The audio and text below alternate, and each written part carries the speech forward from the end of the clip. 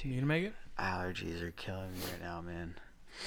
I'm thinking I'm getting allergic to the cat because that's what it is. That's why I get allergies every time I come to your house, dude. I get stuffy around him now. Yeah, that's why I get like this. He's like nothing but a fur and dander bomb. Pretty much. Anyways, he's just so furry. Nido question of the week.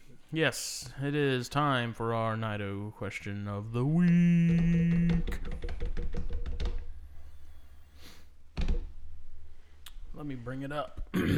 All right, so this week's question came from our good pal, Carly Jones. Hey, Carly. And she wanted to know, what do you do if you find your snake has passed away and you want to have an autopsy/necropsy done? And from the good folks at Fishhead Diagnostics, we have, if you find that your snake has passed away, the best way to preserve the tissues for an autopsy procedure is to put the snake in a leak-proof bag and place it into the refrigerator as soon as possible. Do not freeze the snake. During the freezing process, cells, which are about 70% water, will expand, form crystals, and can rupture. This can change how the tissues look during gross examination and under a microscope, which makes the diagnosis difficult or in some cases impossible. Let's see. Once the snake is in the refrigerator, reach out to your veterinarian or veterinary pathologist for recommendations on where to send your snake. Some laboratories require the snake to be submitted through your veterinarian. To get the best results, it is ideal to send samples to a lab that has experience with the reptile species and the diseases that affect them. Not the reptiles, with reptile species and the diseases that affect them.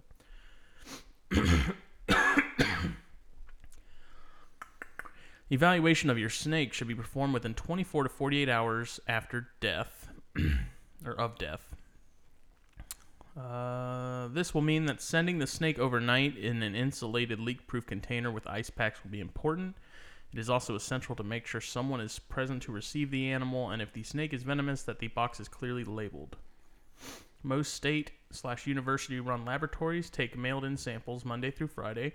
Private laboratories, such as Fishhead, may be more flexible with receipt.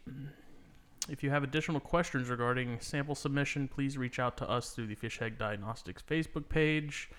They are happy to help answer any questions and provide the pertinent information you might need for your specific situation.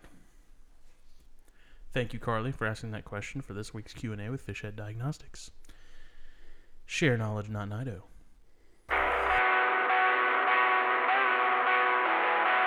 This is Justin Smith of Palmetto Coast Exotics. And this is Jacob Bratz with JLB Morelia, and you are listening to the Herpetoculture Podcast.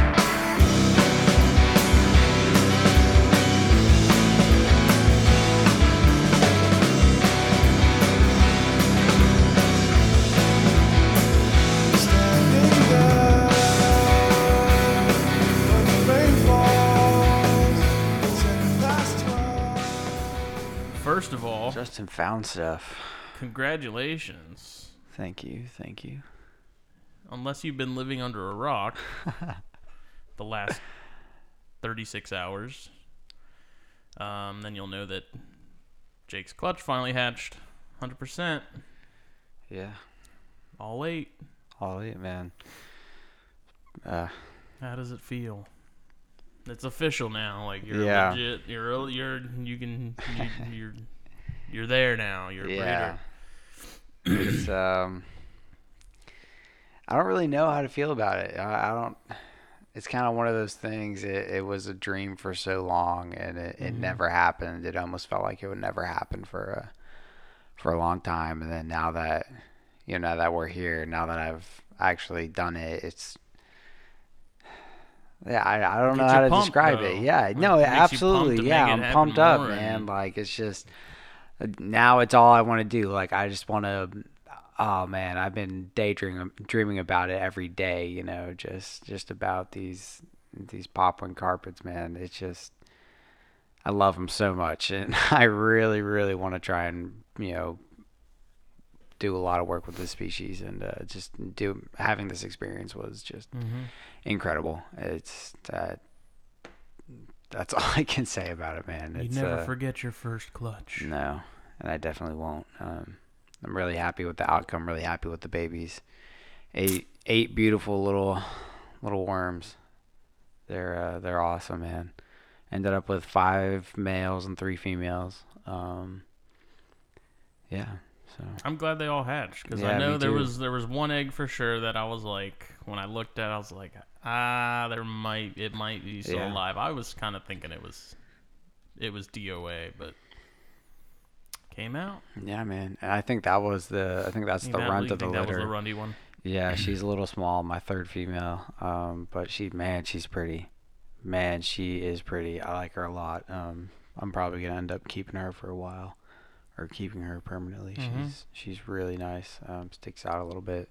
She's a little smaller than the rest of them. All of them are real plump, man. I thought they were pretty good size for baby carpets. Nice and plump and fat. Mm-hmm. Chunky. They're probably all around the same weight as that one we weighed. I'm sure they're all roughly around the 25 gram mark. Yeah, but they're healthy, they're active. Mm-hmm. They're all chilling out on their heat. Now that the sun went down, a couple of them came out, started climbing around their enclosures. Mm-hmm. So they're curious little buggers, man. And one was all by himself for like a full day or two. Yeah. The one that initially pipped. Yeah, the one that came out, man. All the other ones are like, all right. Yeah, that female. The first one that came out was a female, and she's probably the biggest of the crew. I bet you. The first and second. So? Yeah, the first and the second one are probably the two biggest. Because it seemed to me like the last one was pretty big, because that egg was. The last one was a good size too. That egg was big. And that one had kind of a. You need to, after this, if you have some time, you ought to come over and check out the final run. I'm really curious to see what they're gonna look like after this. Dude, I think I'm stoked to see. I think these babies are gonna be really nice, man. I think they have, based on patterns, they have a lot of influence from the sire of the clutch. It's like the one with a lot of banding. No, the sire has a lot of striping, and he has a lot of lighter colors on him. Mm-hmm. And some of the babies you can see just, you have the dark areas where you can see will be like the darker patterns, and then there's these lighter areas, and the babies have a lot of the lighter, colors going through them. And I got a couple of them with bands, but the large majority have a lot of stripes, and the male is, mostly striped. So a lot of them are taking after their dad. It's crazy, but also not surprising that they start out with like that silver and brick red. Yeah, and by the time they're older, like they're just a completely different. Yeah, it's I can't. It's so hard to take pictures of them, man. The pictures I've been posting. Yeah, it's hard. They really don't do them any justice with the flash. Even in natural light, any type of light just kind of glistens off them and creates this glare that you can't see. But the patterns on some of these things it's insane, man. I'm obsessed, man. They're so amazing. I love them all so much. I think they're gonna be some really nice animals, and I couldn't be more excited, man. And I got another clutch coming. I've got a female. Well, hopefully, if everything goes well and as planned, I got a female laying in about 10 to 11 days. And then. What has she got? What did you pair her with again? This is one of my darker females. She has a nice stripe, but she was captive bred by Stephen Katz. She's a good sized girl. She's a 2015, and then she was bred to a farm hatched male that was imported by Dan Maleri, I believe, in 2015 or 14. I can't remember off the top of my head. But he's also got a really nice stripe. He's almost 100% striped. So hoping for some more stripes out of that clutch. And I'm hoping to see a little bit of darker colors come through with them because of the female. If anybody follows what I do, I really like the blacks in my IJs. I think it's really pretty. So I'm hoping some of her colors pass on with some of both of their patterns. So we'll see. I'm really excited for that clutch. That was my most anticipated clutch of the season. Most anticipated pairing, I should say. Yeah, that was definitely my most anticipated pairing. I think it's going to be really good. I'm really excited for that. So just getting this one today, man, has made me so pumped up for, it's all I can think about. It's all I care about right now. You don't have any more coming after that, do you? No. So. After this one's my last clutch. This next one, I'm probably gonna hold back most of the babies to see how they color up, because they can change so much. Like the female that's gonna lay, when I got her, she looked completely different. She had a lot of browns and tans on her, and now looking at her, she is really dark, has a lot of black. So, and she was a sub-adult when I got her. She was she was a couple years old. So once she matured, and got her adult colors, she was completely different. And it's crazy, man. You really don't know how they're gonna turn out, until they hit that later mark, as they get their adult colors. And but they're not too man. terribly different as far as chondros from the time they're babies or the time they're adults. It's obviously the chondros are more bright and stunning to the eye, but the actual change really isn't that different. Yeah, the final product versus what you get straight out of the egg is. Yeah, dude, you should. Kind of light years different. I need to post. I'll post a difference one of these days. I got a couple farm hatched animals early in February last year. And when I got them, one of the ones was almost silver and kind of black. Kind of a weird color. He just looked a little different. And then now, if you look at him now, he's got a lot of heavy blacks when he fires up, and then a lot of more browns, heavy browns, and he's really cool, man. The difference is crazy though, from being a hatchling to even just a year and a half old. The difference is crazy. And who knows how they'll change from at a year and a half to 3-4 years. You need to take pictures of them every time they shed. Yeah, and Matt, people and did that's that with the Amazon thing, tree man. boas, and you could see the difference of Amazon tree boas as they went. It's crazy what one shed cycle will do, man. Yeah, they'll complete.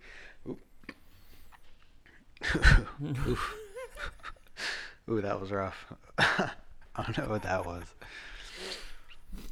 But yeah, sorry about that. That was. But yeah, so big things, man. I couldn't be more excited for the future. It's a lot of things coming up. About 2 years' time, it'll be things will be rocking and rolling. A lot of stuff will be going, and it's nice to exciting. Be able to kick back and take your time, though. Yeah, for sure. To know that, it's not. You don't have to.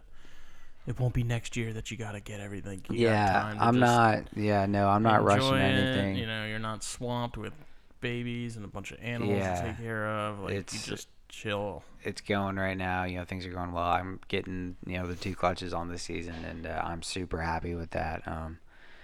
I consider this season, as long as everything goes as planned with this next clutch, this season will have been a huge success for me. For my first season trying. Even now with just this one, it's a huge success. I've been working towards this for such a long time. It's amazing, man. I couldn't be more excited. But I'll stop babbling now. Pumped. Hell yeah. It was funny because I checked on him the night the first one pipped. And it took there was him nothing. So long to come out. And then there was nothing. And so then I went back to watching TV, and then I came back in before bed. Yeah. This was a difference of maybe half an hour, 45 minutes.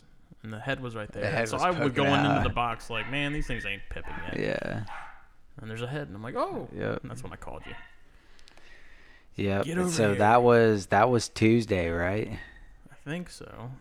Yeah. Yeah, that was Tuesday night. You called me, and the last one left the egg today. Yeah, earlier today. The majority of them came out between early this morning and last night. Yeah. I think there was a group of 4. Yeah. Out of 8. It was so crazy, man. Just picking up multiple, just 4 little, handful of little popling carpets, man. It was so cool. It's funny because we posted, you've posted pictures of it and stuff, and I was thinking man, people are probably what's this dude so pumped about? And it's it's different when you've been working towards it. No, man, it's different when this is something you've been slowly building towards and working towards for years and years. For so long. As simple and trivial as it is to people who breed tons of clutches every year. once I hit the age to really start learning how to use the internet and started researching snakes, man, I was 12, 13 years old, when I started really getting into it, and then I found out about breeding, and it was just like, I want to do that. Like, and ever since then, I had wanted to do it. It's been something I've been striving for, but because at the time I was younger and I was living with my parents, obviously, going through middle school, high school, so puberty. Yeah. So I really, breeding wasn't really something I could do at the time, or thought about doing at the time at least. And then through college, I really didn't have the money to support that. And after college, moving to Texas, I expanded a lot, but I was still pretty broke. So I had a lot of animals, but definitely started working towards that. But then when I moved back here, that's when things, I really dove into it, and that was just 2 years ago. Yeah, just over 2 years ago when I moved back. It was really just went all in, and then I met you, and once we met, man, it was I don't know. Like, it is cool to share, that it's a milestone. Yeah, it's definitely, and I'm not afraid, and I'll admit, I've graduated college, I've graduated high school, whatever, but this in my opinion is the greatest achievement, that I've been able to achieve, Yeah, and like I said, that might be small to some people. Yeah, but to me, this is when you've been working towards it, it's been like the goal and like the dream. Like you've done it. Yeah, you can officially, now that they're all out of the egg and they're all kicking, you can officially say like I did it. I actually did it. Because we were talking about that the other day. You get a lot of people, especially in the crested world, they have Instagrams where they're like future breeder of, Chihuahuas, Lychees, cresteds, and stuff, and they're like.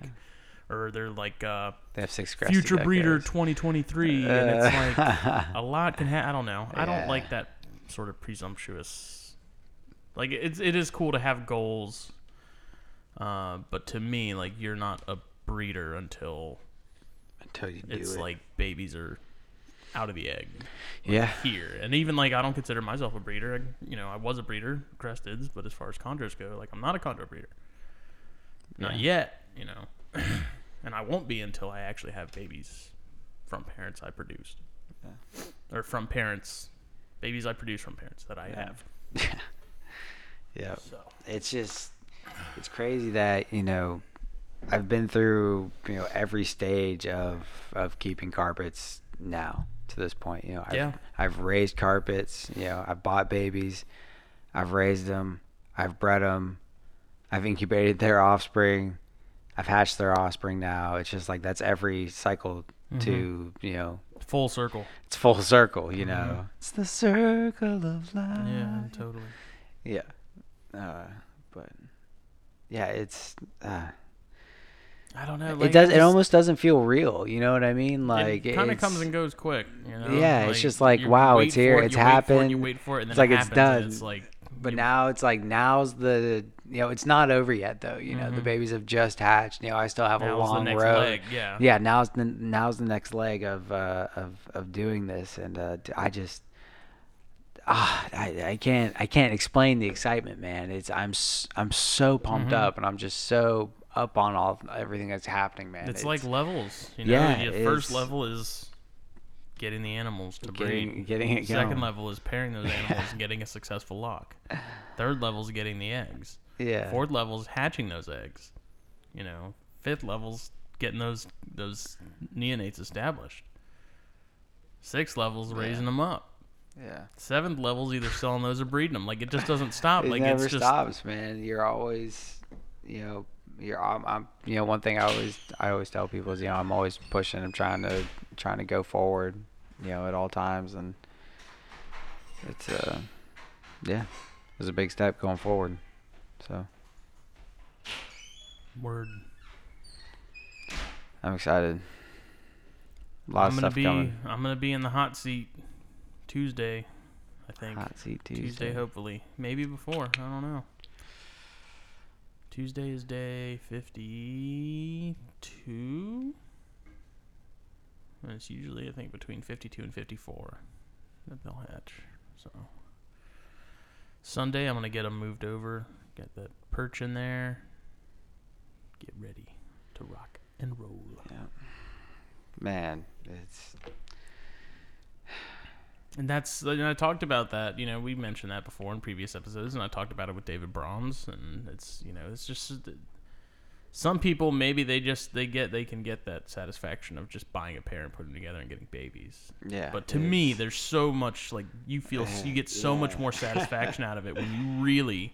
Yeah. Like David, I thought David had bred conjures before. And he hadn't. This was his first clutch he just got. And he's like, man, I've been working on this for, I think he said 6 years, since 2012. So, that's you get so much more out of it when you've been working towards it for that long. It's this is the final product, Yeah, it's just. And we live in the age of instant gratification.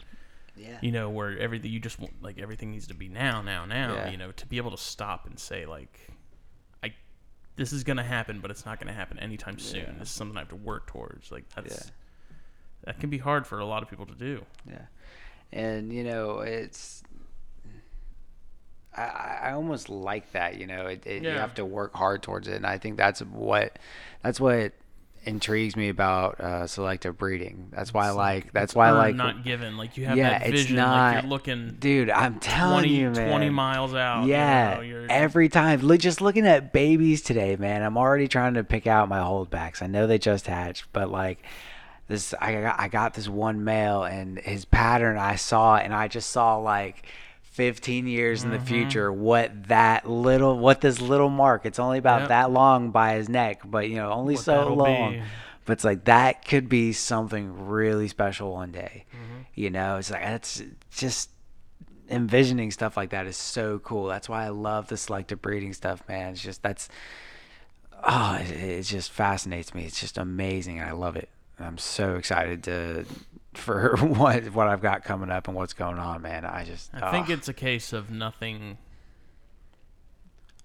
done well comes quickly or easily. Yeah. Yeah. For sure. Quality doesn't just happen overnight. Yeah, definitely not. And it's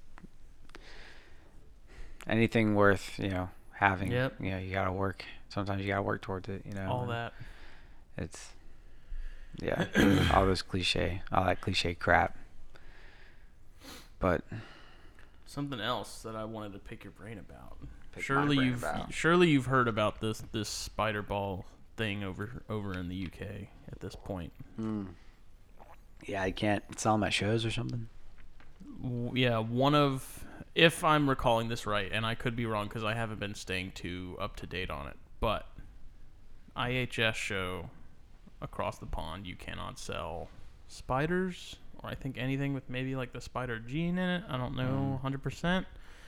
Obviously, we're not too hip to the ball python. If it's spiders, then it's anything with spider. I would assume so. Yeah. I think jags too, maybe. I don't know. I didn't hear anything about jags. I heard about spiders. Let me see.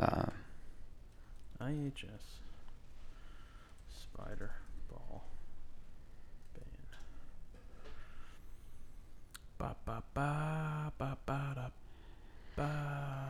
Apparently, this has a lot of the message boards. So IHS is banning the sale of any royal python morph containing the spider gene, along with jaguar carpet pythons and enigma leopard geckos. Ooh.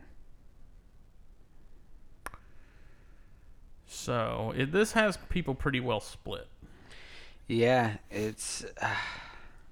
I'm kind of torn. It's a hard subject, man. It really is. I'll give you my opinion on the whole jaguar spider thing. My thing is they can survive. They're not right.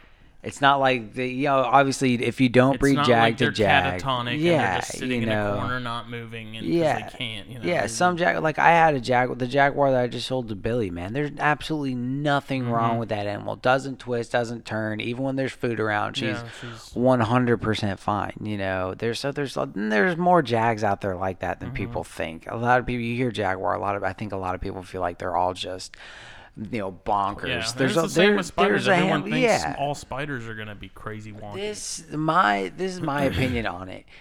If you're okay with it, then do it, and you'll sell to people who are also okay with it. It's not like these animals are just. It's not like you have a 50% chance of producing snakes that aren't going to survive. The odds of actually producing a jag that's, unless you do jag to jag, obviously that's different. But the odds of producing a jaguar that can't survive out of the egg, it doesn't happen that often. Does it happen? Sure, I'm sure it has. But a lot of people work with jags, man. People have been working with jags for so long. Some people love them. I think if you like them, we've always said, work with what you love. If we're going to live by that, we can't be hypocritical and say, no, don't work with jags, even though you love them.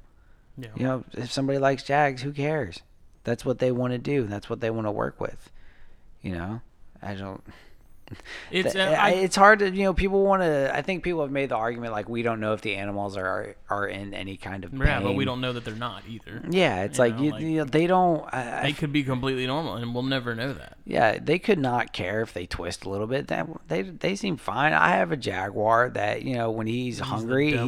That one's a little different. But I have another jaguar that's actually really docile. But when he's hungry, he kind of twists and turns a little bit. The IJ Jag, yeah, the big male I've got. But he's not that bad, He's not an unhappy snake. He's one of the only snakes I really trust, to go around my face. He's one of my only snakes in my collection I'll put around my neck. I normally keep all snakes away from my face, but I trust him. You won't do it with the other jag? You try first. No. Yeah. Pass. But he's fine, and he's a really cool animal. He's beautiful. At least in my opinion. Some people don't like dirty jags, but I do. I think they're sweet. But it's just, I think if you tell people that you need to work with what you love, then don't say it shouldn't be jaguars or spiders. That's just my take on it. If you disagree, then that's fine. Yeah, that's your opinion. I did some research of my own, kind of. I watched some videos on YouTube. So, I watched YouTube videos. Yeah, therefore, so I'm an expert on everything on the spider gene. I know everything I need to know. I got this. I got the official word. Now you're a toe. So there was a few pet tuber types that were showing their spider balls that had the worst case scenario as far as spiders go, where they're corkscrewing. Yeah. And it's wow. But then Kevin McCurley from Nerd did a video that I watched the whole thing. It was 30 minutes long, I think. Yeah. And he laid it out in pretty. He didn't do it in a any way that was basically saying these pet tuber people are wrong, but basically saying hold the phone. There's different degrees of how severe this is, and the ones that they were showing were the worst case scenarios or close to it. Because he's here's my spider that's got a lot of problems. Here's my spider that has literally none. And he's and then I have snakes that have the spider gene in it that don't have any problems, even though they came from parents that did. Yeah. Same thing with jags. Yeah, it's the exact same thing with jags. And I think where people start, saying is where people start really having the problem with it is their argument would be, why are you willing to take a chance on producing a snake that can't function properly? Because I guess in theory you are taking that chance, because there are some jags that just can't function. It happens, even if you don't, put two jags together. But, a lot of jags are fine. A lot of jags are kind of narrow, but they're totally fine and docile. Yeah. I don't think. Do you want to take the chance? It's up to you. I don't think anyone's right or wrong. Yeah, I would agree. Nobody's right or wrong here. It's just I don't. The only thing, my biggest thing is and this is probably the most important point of the whole thing, next to the well-being of the animal, is if they're willing to ban that, is that going to open the floodgates to them saying, okay, well, if that's the case, then hey, we notice only a handful of people have to come up and say, well, this is what's wrong with this. This is what's wrong with this. This is what's wrong with this. And they're like, okay, well then we'll ban those too. Yeah. You know, what door does this open? Yeah, like, this what could Pandora's even, box are we now getting into? Yeah, I agree. To where we can be told what we can and can't breed, even though. Yeah, they could even throw granite carpet pythons or granite IJs, granites. A lot of those have the neuro problems from being inbred. You know, they could throw something like that in there because I've seen some animals that are really bad. So it's It's now granted, people don't need to realize like this ban is not like a ban in the UK of spiders. Like it is literally just one show. Oh, it's like just one show? It's just IHS that's saying you can't sell these. It's not like a legal ban, but yeah, it's not like you can't. You know, them. it wouldn't be hard for government to say, well, if they're banning them at these shows, then clearly like, there's it's gonna make it's gonna make other people. It's gonna. Yeah, it's gonna make other shows look into it, you know, or think about it. Of course, I'm Southern, so I'm not into the government trying to come and take all my stuff. Take my snakes. You're not taking my deer horns off my wall. I worked for those. Tracked a deer for 5 days in the swamp, barefoot and naked. I was about to say buck naked. No, but for real, like. I don't know. As far as government goes, they need to chill out. Yeah, I mean, people are very opinionated about jags and spiders. You know, and I get it. It's a hot topic, man. A lot of people are questioning. It's disturbing to see a really severe jag. Yeah, it do is, its and like, it's kind of hurtful that you feel bad. Man, that sucks. I agree, and that's why I've decided to not reproduce jags. I'm making that a thing right now, and see, jags have just never really done anything for me, so that's the only reason I don't really have any interest in it. But that's not going to stop me from saying, Jake, you shouldn't do jags because they have problems. And again, because I think we're both under the agreement that it's a personal thing. Like I know lots of people who do jags, and I don't care. Like if somebody else breeds jags, awesome. I'm glad, but.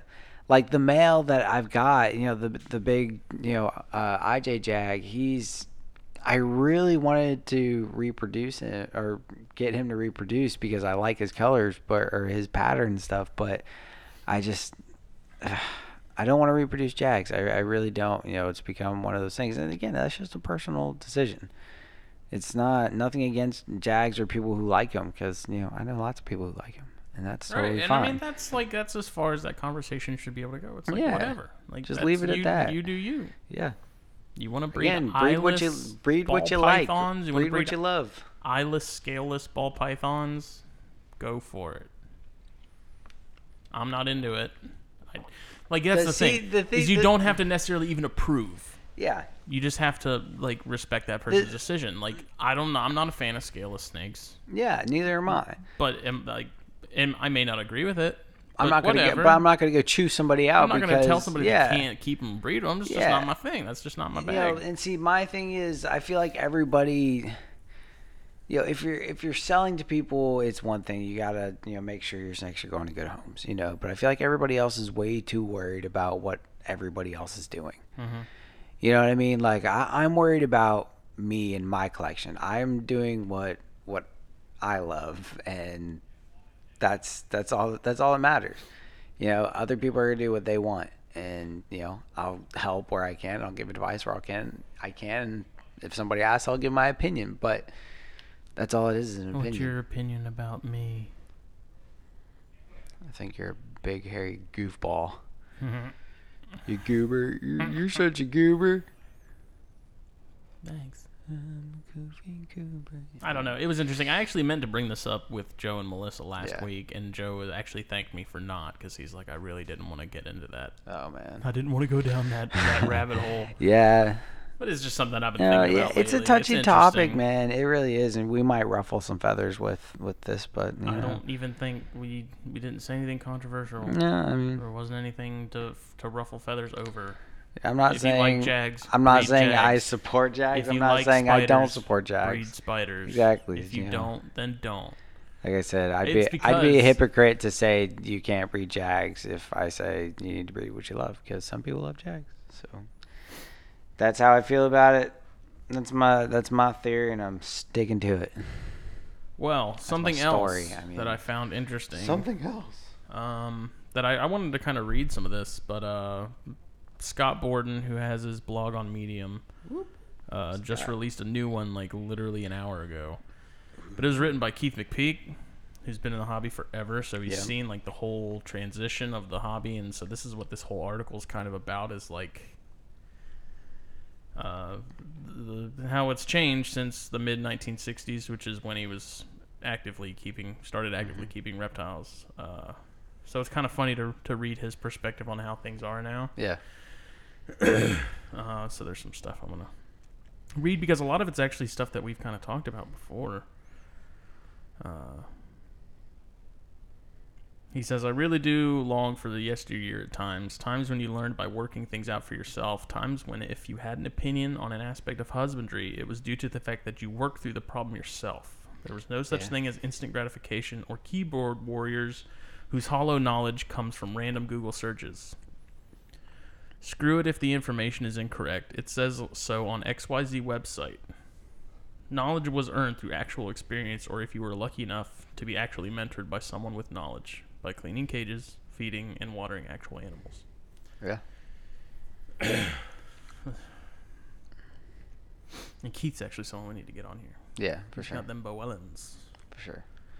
But yeah, I definitely agree with him. You know, a lot of, don't get me wrong, I got some of my base knowledge off the internet, but the way I keep now has basically been, you know, things that I've picked up on, you know, the way, you know, little things to, you know, I wouldn't say perfect, but, you know, to make things better. I can't find the right words. I don't know. So then he goes on to say, now please don't get me wrong, all the tools provided by today's technology can be very useful, but it still pales in comparison miserably to good old-fashioned experience, years of it. Today's new crop of keepers gives me the impression that what I see on social media, that they think they are owed instant knowledge by those who have spent many years on a roller coaster of successes and failures. The experienced feel the need to help for the animal's sake, and that's where today's frustration comes in. The inexperienced don't follow what is being told to them, and the experienced say, why am I wasting my time? I often wonder if it is a cultural thing. Obviously, this is just my opinion. But it seems these new keepers have been conditioned by our society to just point and click, and the answers come to you. There's no real understanding of the living creatures. Then he goes on with a actual anecdote of something that happened recently that's kind of entertaining. So get this shit. A very first to me the other day was hearing of a new keeper who was feeding his Amazon Chivo frozen rodents because he read how much better it was than live. He did not add the thawed part. Point and click. No understanding of a reptile and how they work. For that matter, please tell me who and what eats anything frozen. Oh, no. It could have just been a goofy mistake. I don't know. That's the extent of the story we get, but still, it's... Jeez. He says, in fairness, I must admit that all the information today must be awfully confusing to those just getting into the hobby. I would say every conceivable answer, right, wrong, and semi-accurate to your questions can be found, making it damn near impossible to find what is actually the truth and what is just plain old crap talk written down by someone who most likely just did a Google search. That I agree with. We don't really, that's not something I really consider, just that's the good and bad thing of the internet, is like we have access to all this information. Yeah, but at the same time, we have access to all this information. Yeah, and that's the thing. That's what's confusing, because, if you're trying to learn, if you don't know, you don't know what's right and wrong. Like there's so much good information on the internet, but there's also so much bad and wrong information. If you're new into the hobby, how do you know what's right and what's wrong? That's why who to talk to, who's reliable, who knows what they're actually doing. Like it's gotta be tough. Getting that foot in the door, man. It's so hard to learn. To really learn who the right people to talk to. You really gotta get out there a little bit. All the forums are good, all the Facebook stuff is good, but there's still a lot of wrong stuff out there too, and a lot of the good people, may not be as vocal sometimes. It's hard, man. But we all gotta try and make a difference. Yep. You know what I mean? We all gotta push for greatness. We can keep this hobby going for a long time. And then kind of talking about what we just covered as far as the the neuro thing. He says the old hobby would have culled a neurologically challenged hatchling to the monitor or king snake cage no matter the pattern or color of its skin. Today's hobby seems to embrace them. In the days of yesteryear, the hobby was based on species. Today it's based on morphs. I'm talking in generalized terms with the majority of today's keepers and what seems to drive the machine. I realize there are many still that see a good Suriname boa as the pinnacle of their collection, but I sometimes fear that most people in the hobby today have lost the magic of the original desire to interact with, say, a blood python for how and why Mother Nature created it, and not just want to keep that white skin with the purple dots alive to impress others. So their husbandry is a byproduct to achieve that goal. Dude, I love that. There's people out there, the pinnacle of their collection is a Suriname boa. Mm-hmm. That's I feel that's so hard, man. Wild-caught Papuans. That's what I'm saying. Chondros. Those Brettles. Yes, those are wild-caught corn snakes. That's why you and I both stuff, we love it, man. And that's the pinnacle of my collection is literally a wild type West Papuan carpet. Like those, I love them so much. Just those wild types. I can't get enough of them. I cannot get enough of them, man. They're just, they're amazing. I mean, I've been super vocal about it. Like, I'll take a natural Okatee over any morph of corn snake any day of the week, especially like the Abbott line stuff. I could not agree with you more, man. And it wasn't always that way, but the more I see like Abbott line Okatees and like that little one I have that's progressing crazy, I'm like, man, like there's no, like, morphs are cool, but I have yet to find a morph that makes me stop and go, holy shit, every time this thing sheds.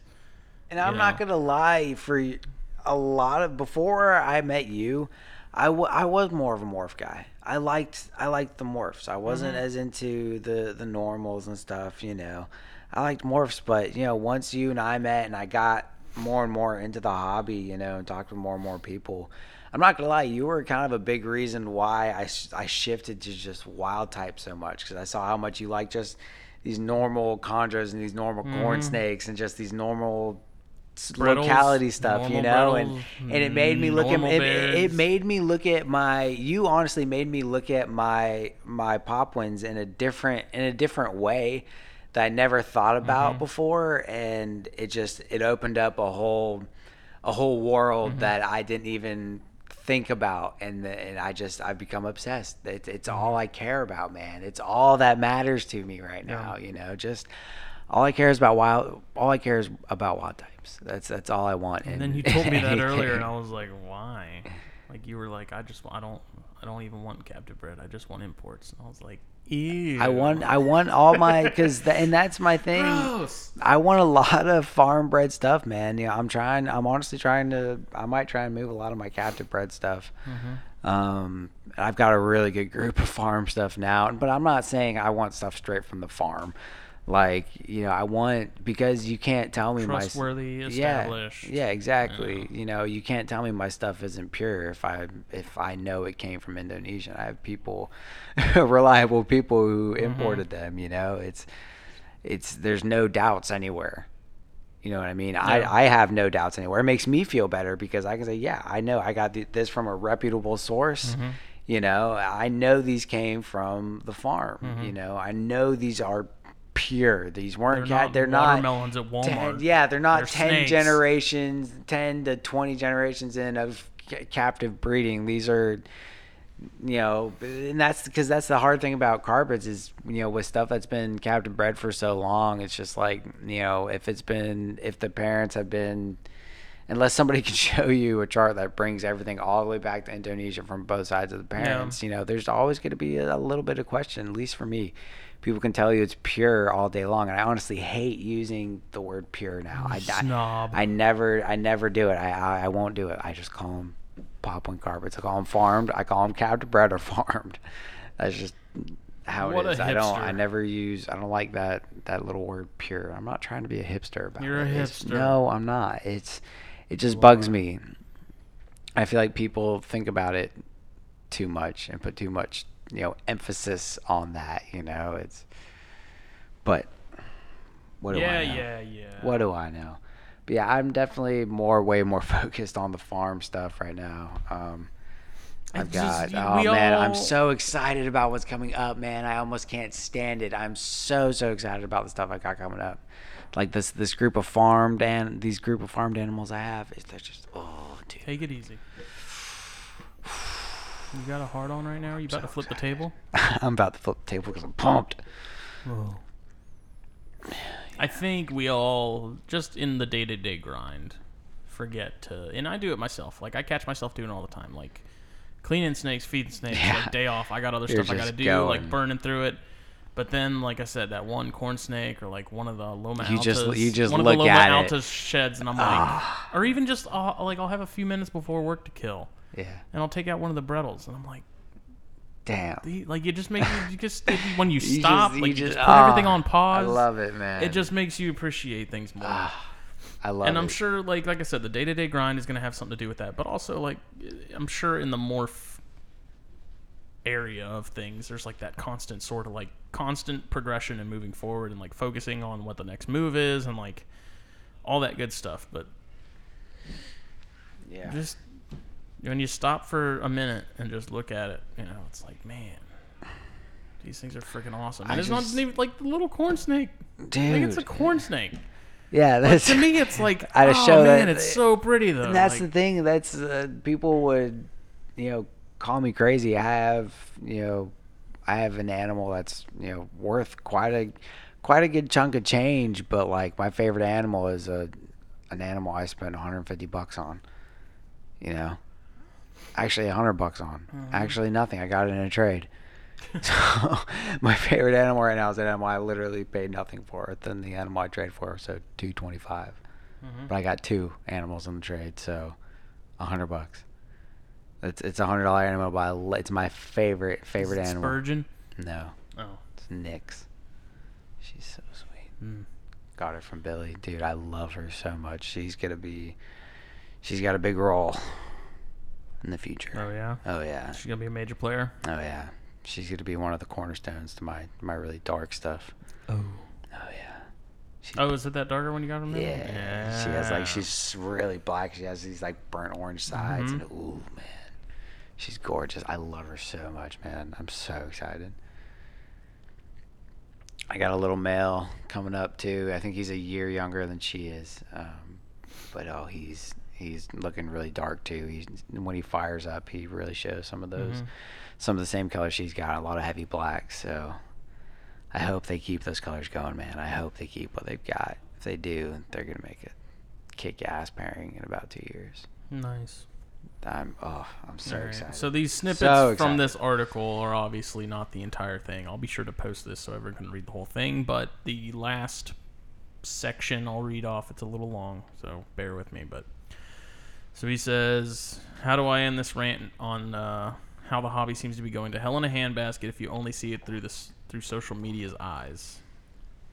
He says, I have no idea, but I will leave the two worlds, the old and the new, with two thoughts. First, to the newbies, show a little respect for God's sake. If you want to be a positive influence in a hobby, first respect the animals, and second respect those before you that take a chance to try and help you out. Learn about the animal you want to learn about the animal you want before you buy them. Do some research for a month or two or longer before you impulse buy and do everything wrong and kill the animal you just had to have when you saw it. And to all you old-timers that have allowed these social media groupies to inflate your ego to a size that you can't fit in the same room with yourself, relax. In the grand scheme of things, you have not cured cancer, walked on water, or ended world hunger. Outside the quote-unquote hobby, people could care less at what you have accomplished. Yes, you deserve much respect within our little world of keeping reptiles. I'll give you that. But keep it real. Feel free to say hi to everyone at our trade show, no matter who they are, unless you're just an asshole who never says hi. That I can respect. Just don't let it be due to social media making you believe that you're somebody. I do have high hopes that some of the old hobby can influence the new. I have to admit that my social media breaks from that side of the hobby are most enjoyable. Talking with folks on the phone about reptiles like the old days sure does bring back a small taste of some great memories. Keith, motherfucking peak. Keith's got Boellens. Like Keith's got some cool stuff. Yeah. I keep having people saying we need to get him on. There's so that whole article's really good. Yeah. I want to do some writing for this. So Borden, if you're listening, man, you need somebody to write some. Let me know. I got time and writing experience. Oh man, I'm so on fire for the hobby right now, man. I know in some aspects things are going downhill, but I don't know. I'm so pumped up, man. And that's why I said in certain aspects it's doing so well. I really feel like in certain aspects it's doing well, but in others it's it could be better. But I think times I feel like it's always going to be like that, though. There's always going to be parts that need working on. There's always going to be parts that are good. Definitely, that's just the natural ebb and flow. It's just how it works, But each person, every person who's involved in keeping plays a part in the hobby as a whole. Every person needs to do what they can to have a positive impact on all of this, and we all play a part in that, and here's a question that I've been thinking about too. What's that? As a content creator in the hobby, do you feel some form of responsibility, if not like a obligation to deliver reliable to the best of your ability, reliable content? Yes, I feel like anybody. I feel like not even videos, podcasts, anything. Not even me as. What am I? I feel like anybody who runs any type of social media account, if it's for the public to see, I feel like whatever you're going to post should be accurate, at least to your knowledge. Look into something. Don't post something that you just happen to hear. Look into that crap. Don't just. I just mean in general. Like as a representation of the hobby, I feel. I think of like Spider-Man. Like with great power comes great responsibility. Like you have a microphone. Yeah. You have a listenership. You have an audience. Right. Like you are now sort of a representation of this hobby. Like anybody could come across this. Yeah. So it's like up to you to make sure that you're doing right by the hobby. Yeah. Anything you say should be reliable. People need to know they can trust what you say. And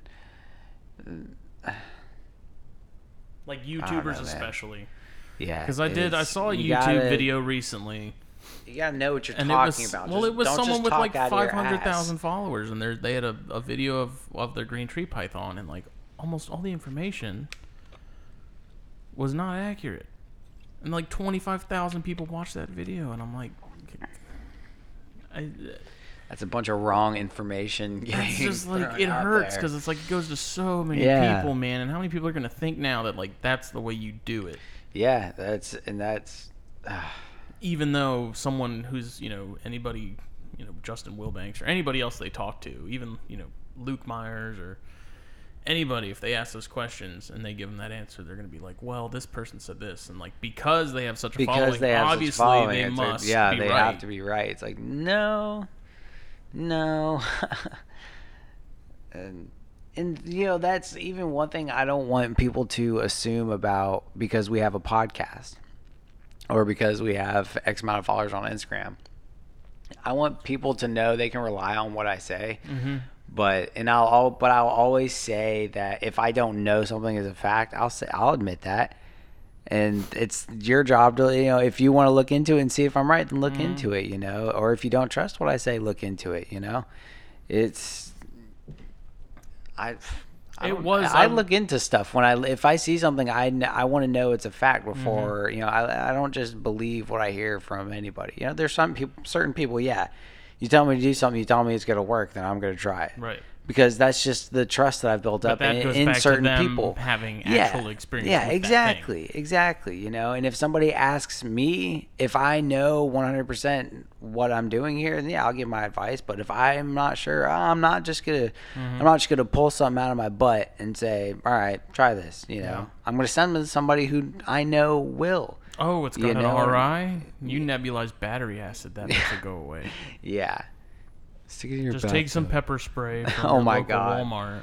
Yeah. No, I feel like any content that you're putting out for the public to see, I feel like That's just something I've been thinking about a lot. There's a lot of really good content coming out now. Like Joe and Melissa's stuff is good. Yeah. And I feel like Riley's videos are good. Riley's killing it, but man. we still have like the bigger names. Everyone knows who we're talking about. And I watch that stuff and I just get frustrated because I'm like, you're not doing right by the hobby. Like, you're just not. You're not. It doesn't have to be over the top. It doesn't have to be that. It doesn't have to be that.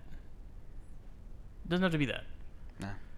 But then I watching McCurley's video the other day, which someone asked me about some class he was doing, and I don't really have an opinion about the guy. Like, I don't have any issues with him. He does stuff that just I don't have any interest in. Except for his Boiga. But seeing the videos that he did on the spider thing and how like level-headed he was and how like non-over-the-top everything was, it was nice. Yeah, he's not an over-the-top guy. I feel like he doesn't try that hard. He's like he is as he is, and that's pretty much how he seems to approach the videos. Granted, I haven't watched that many of them, but yeah, I respect him for that though. He doesn't. He's not going for the shock factor. You know what I mean? I want normal representations of normal people in the hobby. And one thing, Dave Kaufman's a good one. Dave Kaufman's a cool guy. He's doing good stuff. Yeah. One thing that I lost my train of thought. We need to get him on here too, if we can pin him down. Yeah, that might be a rough one. He's a busy dude. He was on Joe's. I wonder if he even knows about us. Maybe. Who knows? I was gonna say something.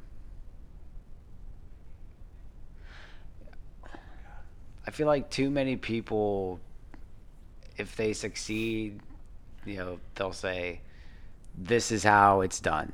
This is how you do it. X, Y, Z. If you do this, you'll succeed." I feel like more people need to start wording of this is how I did it for me. This is how it worked for me. Just because it works. If somebody asked me, how do I produce carpet pythons? How do I breed carpet pythons? I say, well, this is how I did it. You can also talk to this person to see how they did it. That's exactly what I do with chondros. This is what works for me. This is how I did it. I'm not saying this is how to do it. There's a difference. There's a difference between this is how to do it and this worked for me. Yeah. There's a big difference. And I feel like more people need to be in that mindset. Well, that then not necessarily like absolves you of any wrongdoing necessarily, but I tell people when they ask me about chondro stuff on Instagram or whatever, which is pretty often. Like, I make it very clear, like, this is what I do. Yeah, this is what works for me. And then I send them to, like, 3 other people because I'm like, get a second opinion, ask around. That's what, exactly. Because, you can't just go off of one person and see that. And I tell people, too, like, look, I've only been keeping chondros for, like, just under 2 years. Yeah. So I, like, whatever you might think, judging by Instagram or Facebook or whatever, like, I haven't been keeping chondros that long. And I tell people that. Like, I'm not trying to be anything other than what I will tell you I am. What I am, yeah.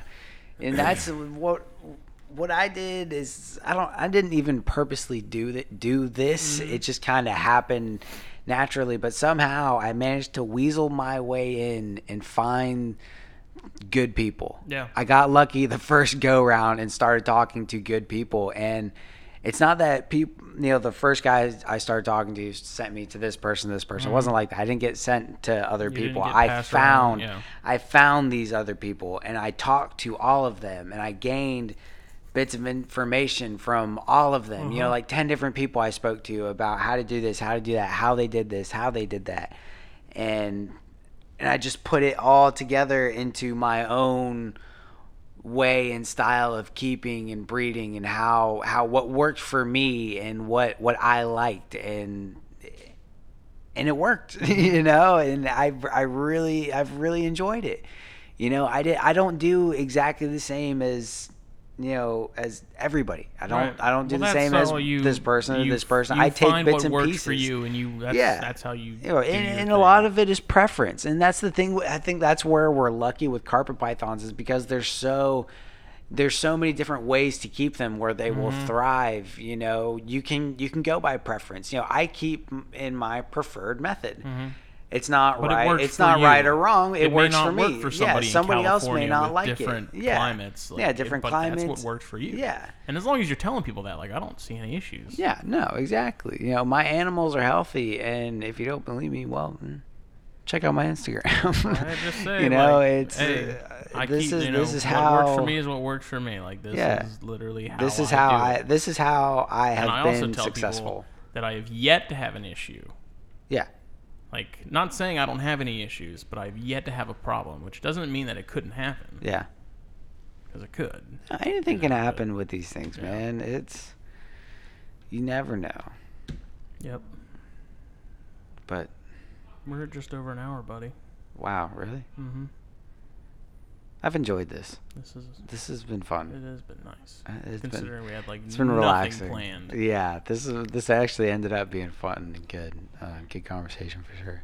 Mm-hmm. But man, I'm so fired up about everything, man. I'm so excited.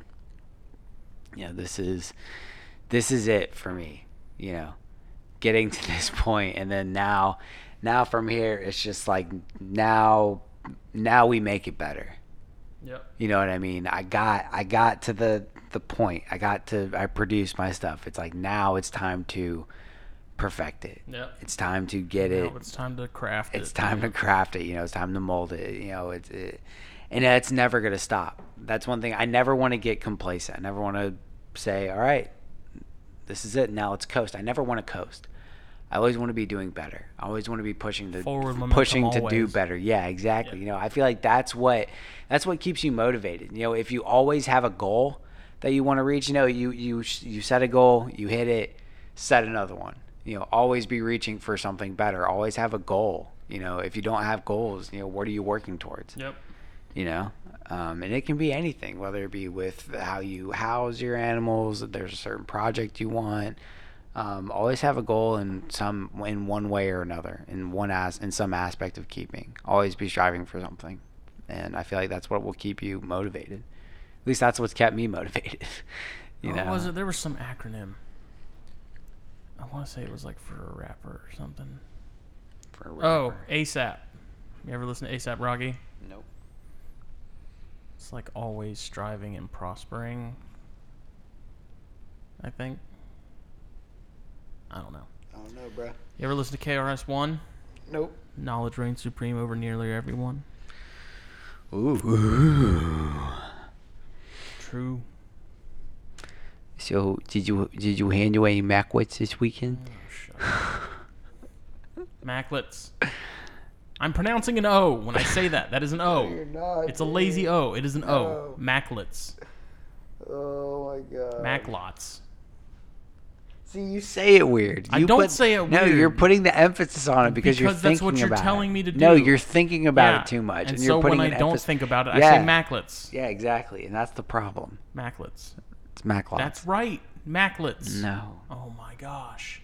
No, it's not. You're literally the only person I've ever heard say that. I've had so many people make fun of you this weekend How do you pronounce it? Macklots. Yeah, you have to. That's like 2 separate words, dude. Like big lots. It's like Macklots. Macklets. It's Macklots Python, dude. Macklets Python.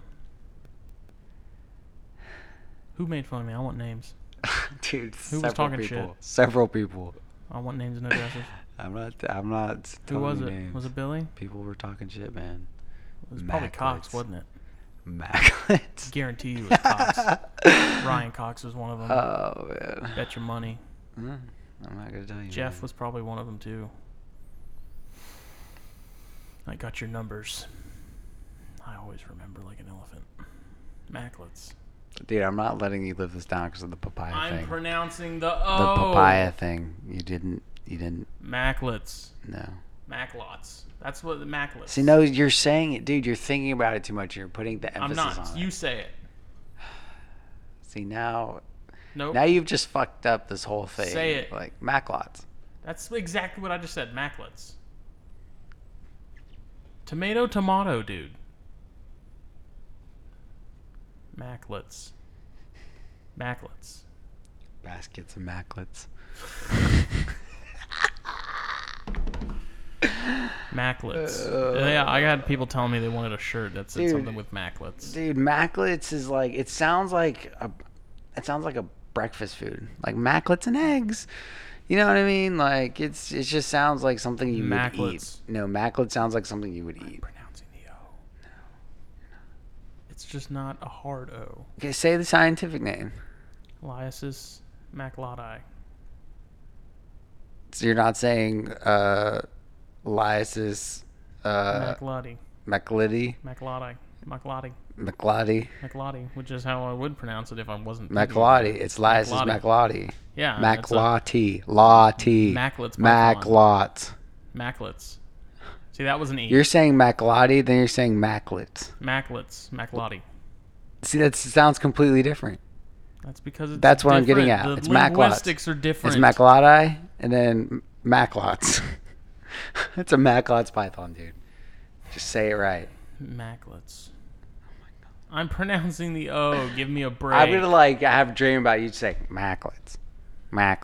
I'm trying. Is that a pretty good impression of you? Macklets. No, do I sound Macklets. that? Do I sound that nasally? Say it again, Macklets. Say it. Macklets. Sounds exactly like you. How is that not an O? Because I'm not going Macklots. You have to say Macklots. It's just Macklots. Yes, thank you. There you go. Macklots. I'll say Macklots Python. Macklets Python. I'm telling you, man. No, man. You're just forget it. I'm done. We're done. I'm done with this conversation, dude. Please subscribe. Are we done with this episode? We are. Is that it? Subscribe. Uh-huh. I'm trying to do an outro here, dude. Man. Can you not? I was having fun. All right. I'm just kidding. Subscribe via SoundCloud, iTunes, Google Play, and Spotify. And please support the podcast and pick up a shirt. Can you move your headphone away from the microphone? We're going to get some feedback, and then your ears are going to hurt because you cry about that. You don't like when the loud noise comes, but then you put your earphone right next to the mic. That's how you get feedback. Thank you to our sponsor, Fishhead Diagnostics. Thank you, Fishhead. You guys rock. You're the best. The best of the best of the best. Fishhead. Yeah. Check them out. They're pretty cool. Mm-hmm. Dr. Susan. And send them your questions. Send us your questions. We'll make Bartolini. sure we get them in there. Look, Doug's excited. Ooh. Doug's stoked. In the other room. Stoked about Nidovirus research. Guys, send us Share questions. knowledge, not Nido. Send us questions. We can get them answered. We are your go-to for questions. If you haven't grabbed a t-shirt yet, please do. Yes, we have lots of t-shirts. Buy the t-shirts. Got to get some more designs made. Yeah, we got to get a... Pumped. We got to get a papaya season. I know. The papaya thing will happen, that one, people. We're working on it. Yeah, we're working on it. We still have to do the one with us riding the papayas, Oh, my God.